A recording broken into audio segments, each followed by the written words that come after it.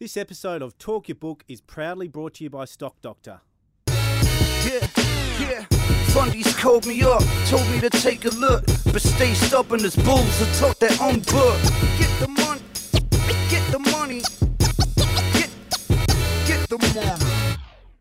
Well, Nick McLean, thanks very much for coming on Talk Your Book. I've been trying to get you on the show for a little while, and you've finally agreed.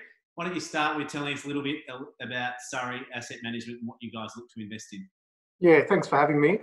Surrey Asset Management was formed in 2016 with myself and my business partner, Mike Woolhouse. My background has been in funds management and stockbroking for around 15, 16, 17 years. Same with Mike. We've been working together on and off over that journey. My most recent point of work was at Cooper Investors, who I believe you've chatted with in the past. Yeah. Over the last couple of years, Mike and myself decided to set this business up in a way that was structured a little bit differently to the way we see other funds structured. And by that, what I mean is we're a small cap focused business in terms of our benchmark is the Small Ordinaries Accumulation Index, but we have the levity to invest outside that, up to 30% of the fund outside that index, as well as going 100% to cash if needed. The rationale for that was twofold. One, we want to be a high conviction fund, so only invest where we have absolute high conviction, not just to fill or buffer the portfolio. And two, to make sure that we keep liquidity in the fund at all times. What can often happen with small cap funds is they get stuck in the lower end of the market, the lobster pot end of the market, and then suffer liquidity issues, as we saw a month or two ago with the recent crisis. We're very much a bottom-up, process-driven organisation. We follow a very, very strict process. That's fundamental in value, but we overlay that with a very much a quantitative view. And what stock do you want to talk about today? Today, we talk about Xero, which is what was outside the top 100 index, but leaped the Small Ordinaries and went straight into the top 100 a couple of years ago or so. And so most of the people watching this will be familiar with Xero, particularly if they've got a small business of their own. But for those that aren't familiar with it, what does Xero do? Xero is a software as a service-based accounting system at its absolute basic and core. So that means small to medium enterprises, which is their focus, like Surrey Asset Management, will use them for their bookkeeping and accounting purposes. That is it at its core. It started in 2006 by Rod Drury, who's now a director of Xero and owns 10% of the company, but has morphed now into a business that's got well over 2 million customers across the globe. And as we can talk about down the track, is evolving its actual offering as well. Now, I first had a look at Xero a number of years ago now, and I had a friend who had a small business and just started talking about it. Just in glowing terms, just said it saved him so much time and so much money. And I think Xero was about $30 at the time. And I cleverly decided to myself that it was overvalued. It was too expensive. I think the first thing I looked at was a PE ratio or free cash flow the business was generating at the time. But I think when I look at these types of stocks now, the first thing I look at now is really the size of their market. And maybe that's a good place for us to start. What is their size of their market and their market penetration in Australia and New Zealand and the overseas? Yeah. So it can be a little rubbery around what actual market shares are, but because it depends on whether you define it by the online or SaaS market share versus total addressable market. In terms of Australia, it's around 25-ish% of the total market. Its main competitor is MYOB. New Zealand, it completely dominates that area where it started. In the US, it's been there for a while, but it's very much a grind against its main competitor, Intuit. So its market share is irrelevant. It's negligible there. And in the UK, it's around 30-odd%, competing with Intuit and Sage. The way I tend to look at this business in terms of its market size is sort of twofold. An immediate addressable market, which is what they can go after right now. We see that as ranging from anywhere from $7 to $9 billion. That's SMEs that it's actually targeting now. So either they're on a SaaS platform or they're not on a SaaS platform and are looking to convert over. That's across the markets it's in now. As we see more of a transition, particularly in the US and UK, from desktop-based software to cloud-based software, and as we see them expand like they're doing now into Asia and into South Africa and other regions, and what we'll talk about in a second, as we see them expand their actual product offering around the core, we see that market share going comfortably towards $70 billion, $80 billion. So it's a very sizable market opportunity for these guys.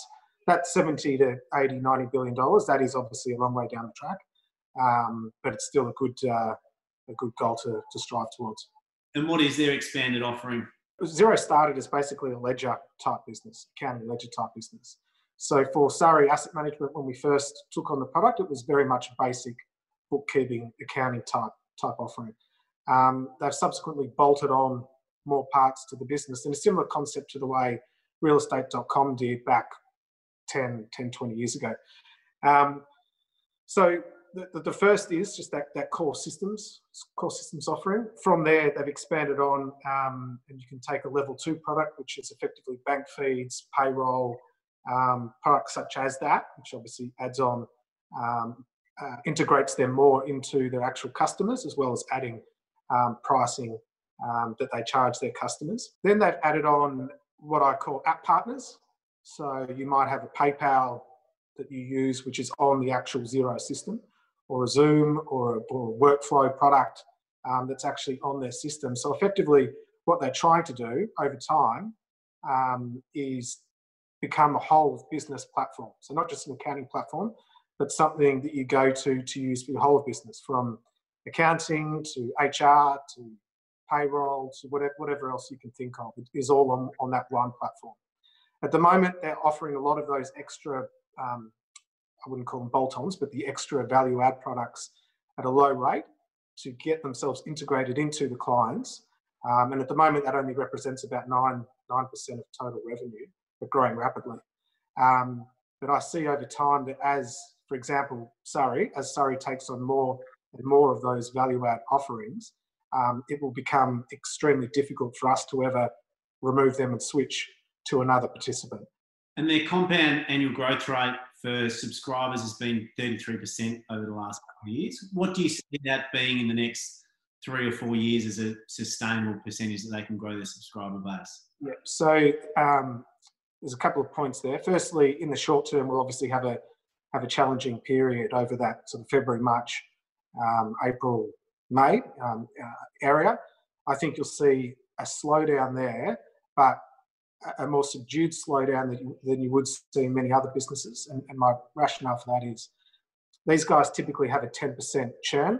That 10% churn is almost all the time SMEs going out of business, which is the national rate in Australia, about 10% per annum. Outside that, people don't leave.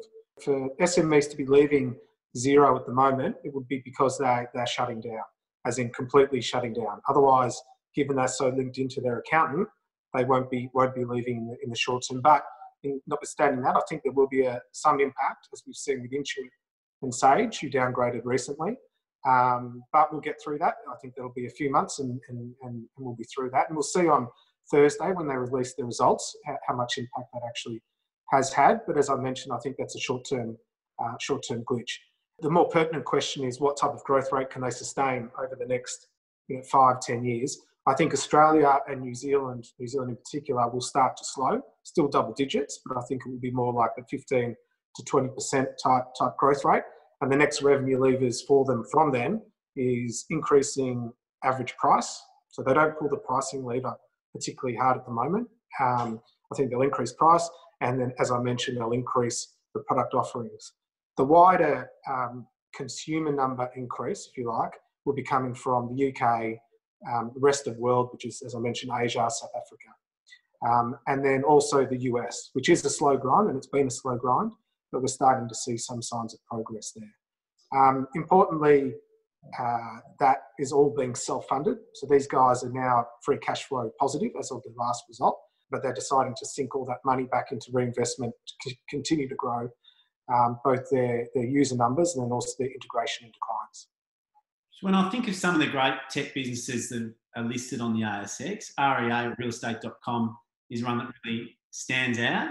And one of the reasons why they've got such an enormous economic moat is the network effects that REA have, whereby because everybody puts their house on it, that's where everybody goes to look at houses that are for sale. It becomes, creates a positive feedback loop where they are still and have been for a long time the dominant real estate classified net. You look at Facebook, they also enjoy the network effects by the fact that if everybody else is on Facebook, it makes it much more valuable, insulates them from a startup coming in and taking away their customers.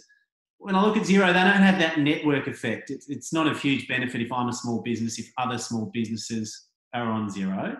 Where do you think their economic moat comes from? And do you think it's as strong as a company like REA's? One of the network effect moats, if you like, is the accountants. So they sell through the accountancy channel. So there's that for starters. The second element is, like I mentioned to you, Surrey Asset Management as a business, we use the product. The product is extremely cheap. The base price is $25 a month. It's an extremely good offering. So why would I be incentivized to move to one of the other competing products to save $4 or $5, given the risk that could provide?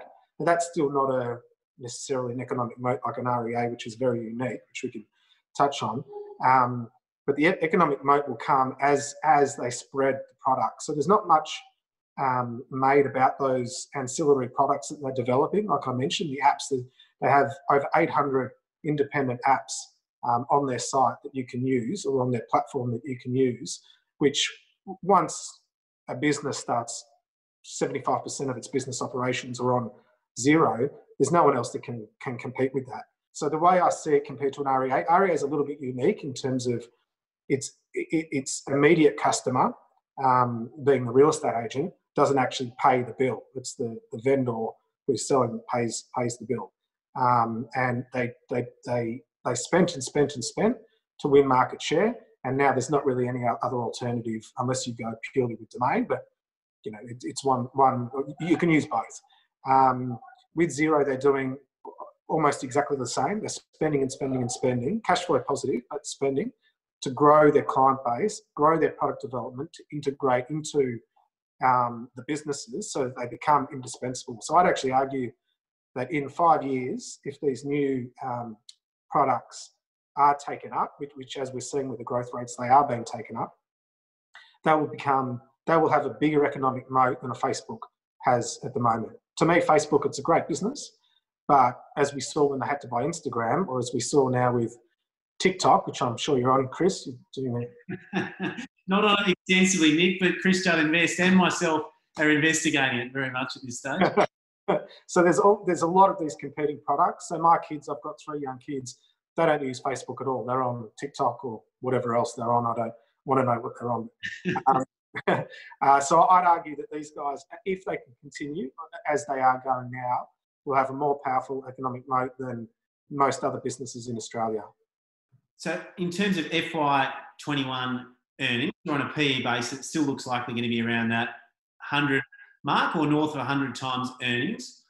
I understand and get the reason why they're investing their cash so heavily, because they are growing so quickly. But when do you see that multiple starting to come down, where investors can start to eye off some of that free cash flow being returned to investors instead of being reinvested into the business? I look at it in a similar context to the way I look at Amazon. Clearly, they're totally different businesses.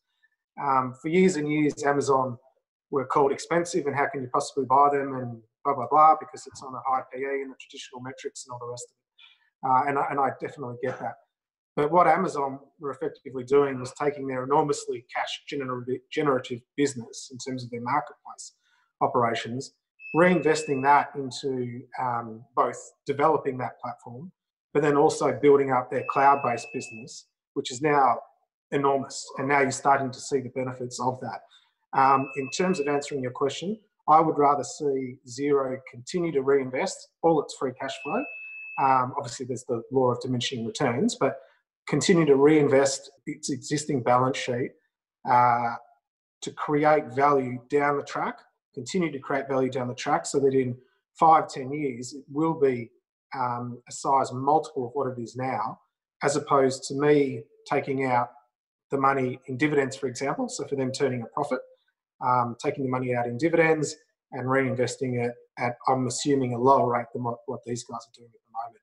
So for now, if they turned out and said, okay, we are now cutting our capital expenditure or development, I would actually be concerned about that, because you would be subduing its longer term growth.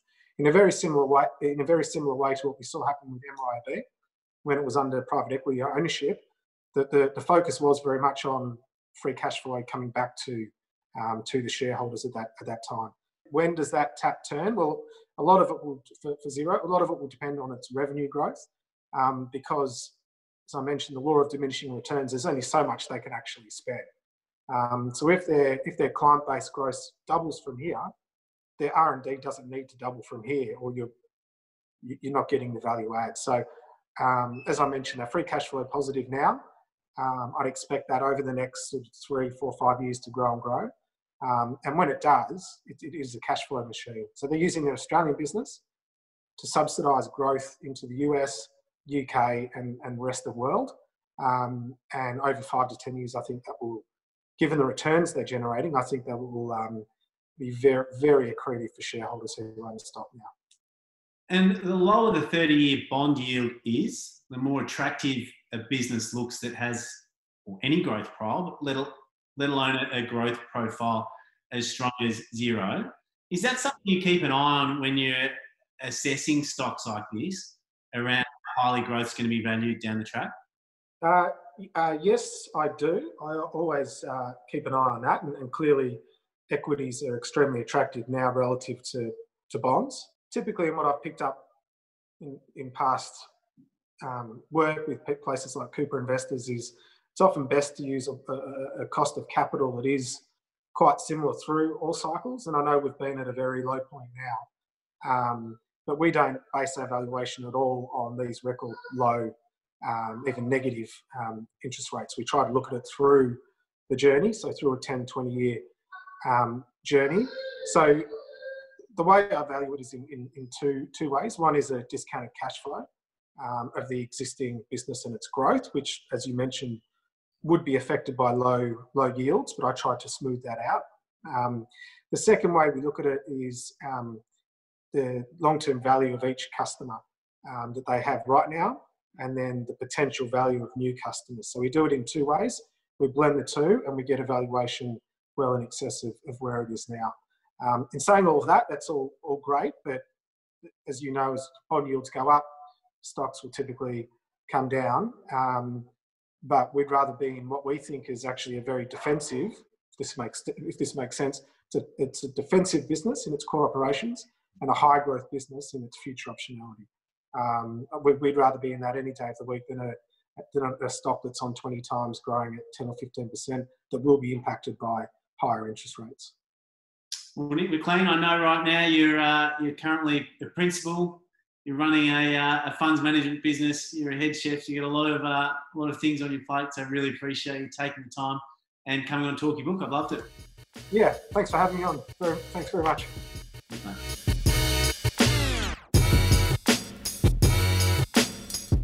If you're interested in building your own investment process, make sure you check out Stock Doctor, the proud partner of Talkie Book. If you're enjoying Talkie Book, make sure you subscribe to Chris Judd Invest.